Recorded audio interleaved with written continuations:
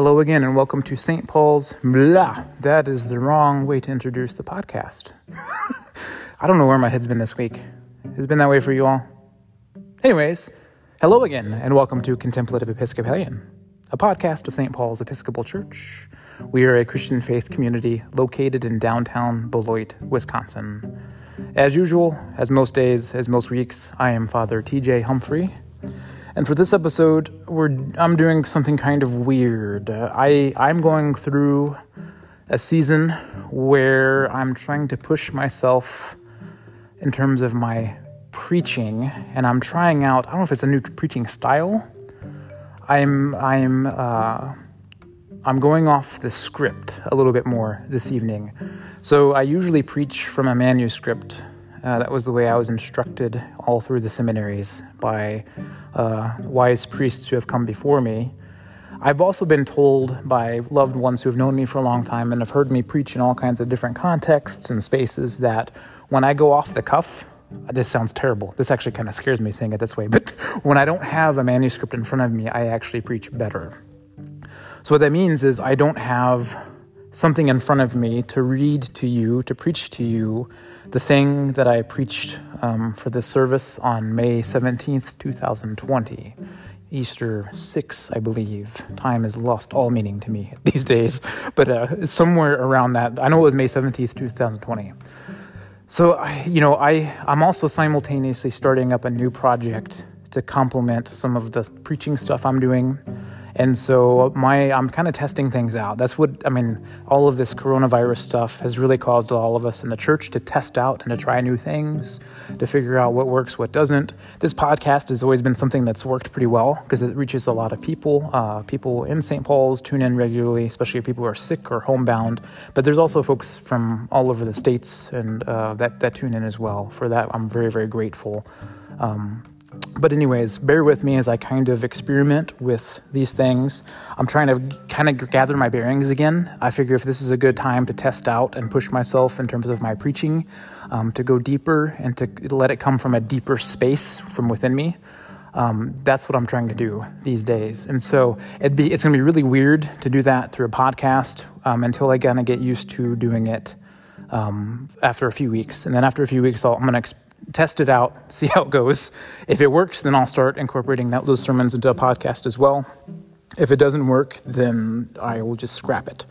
Every now and then you just got to take risks and try something new, especially if you feel like it'll come from a deeper place, a more artistic place from within you. And so that's what I'm trying during this season.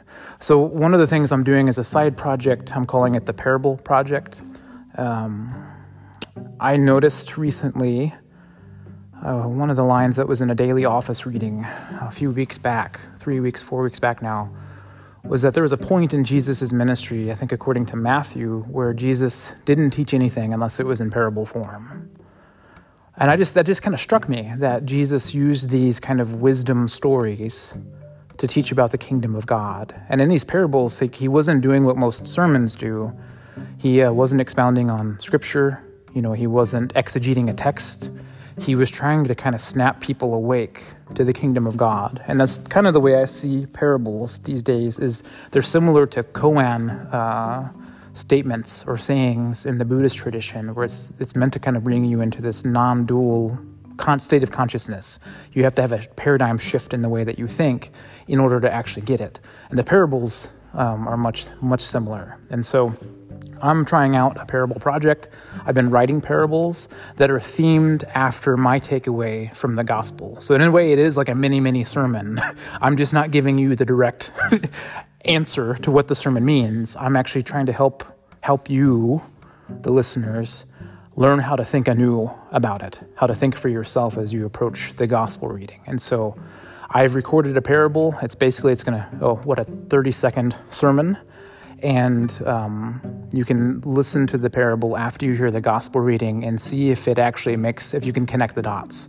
So the goal would be try to figure out what's the meaning of the parable, and then how does that parable go back and connect to the gospel reading. So maybe what I'll do is I'll reverse. I'm actually thinking out loud while I'm talking to you. Forgive me, this is a very long introduction. But maybe I'll share the parable with you first and then the gospel reading. So the goal would be for you to figure out maybe surmise a meaning of the parable. And then you hear the gospel reading and try to figure out what's the wisdom that the parable and the gospel reading are seeking to convey to you. How is it helping to open your mind to Jesus's words, and more specifically, the kingdom of God within you?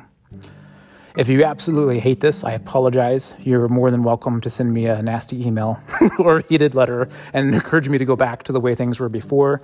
But I just wanted to be brave during this season and try something and just push myself. Every now and then you just got to do that. So bear with me for a few weeks until I kind of figure out how to do this.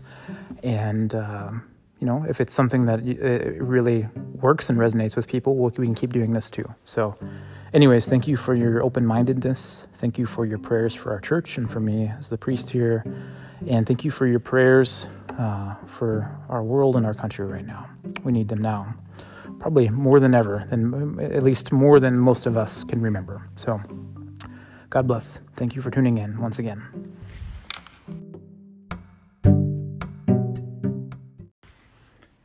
A parable.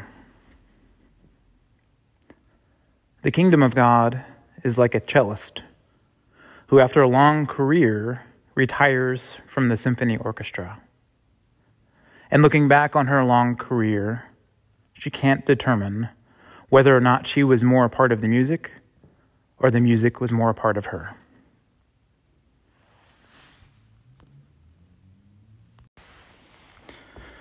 The Holy Gospel of our Lord Jesus Christ, according to John. Jesus said to his disciples, "If you love me, you will keep my commandments. And I will ask the Father, and he will give you another advocate to be with you forever. This is the Spirit of truth, whom the world cannot receive, because it neither sees him nor knows him. You know him, because he abides with you, and he will be in you. I will not leave you orphaned. I am coming to you.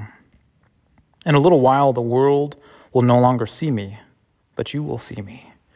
Because I live, you also will live. On that day you will know that I am in the Father, and you in me, and I in you. They who have my commandments and keep them are those who love me. And those who love me will be loved by my Father, and I will love them and reveal myself to them." The Gospel of the Lord.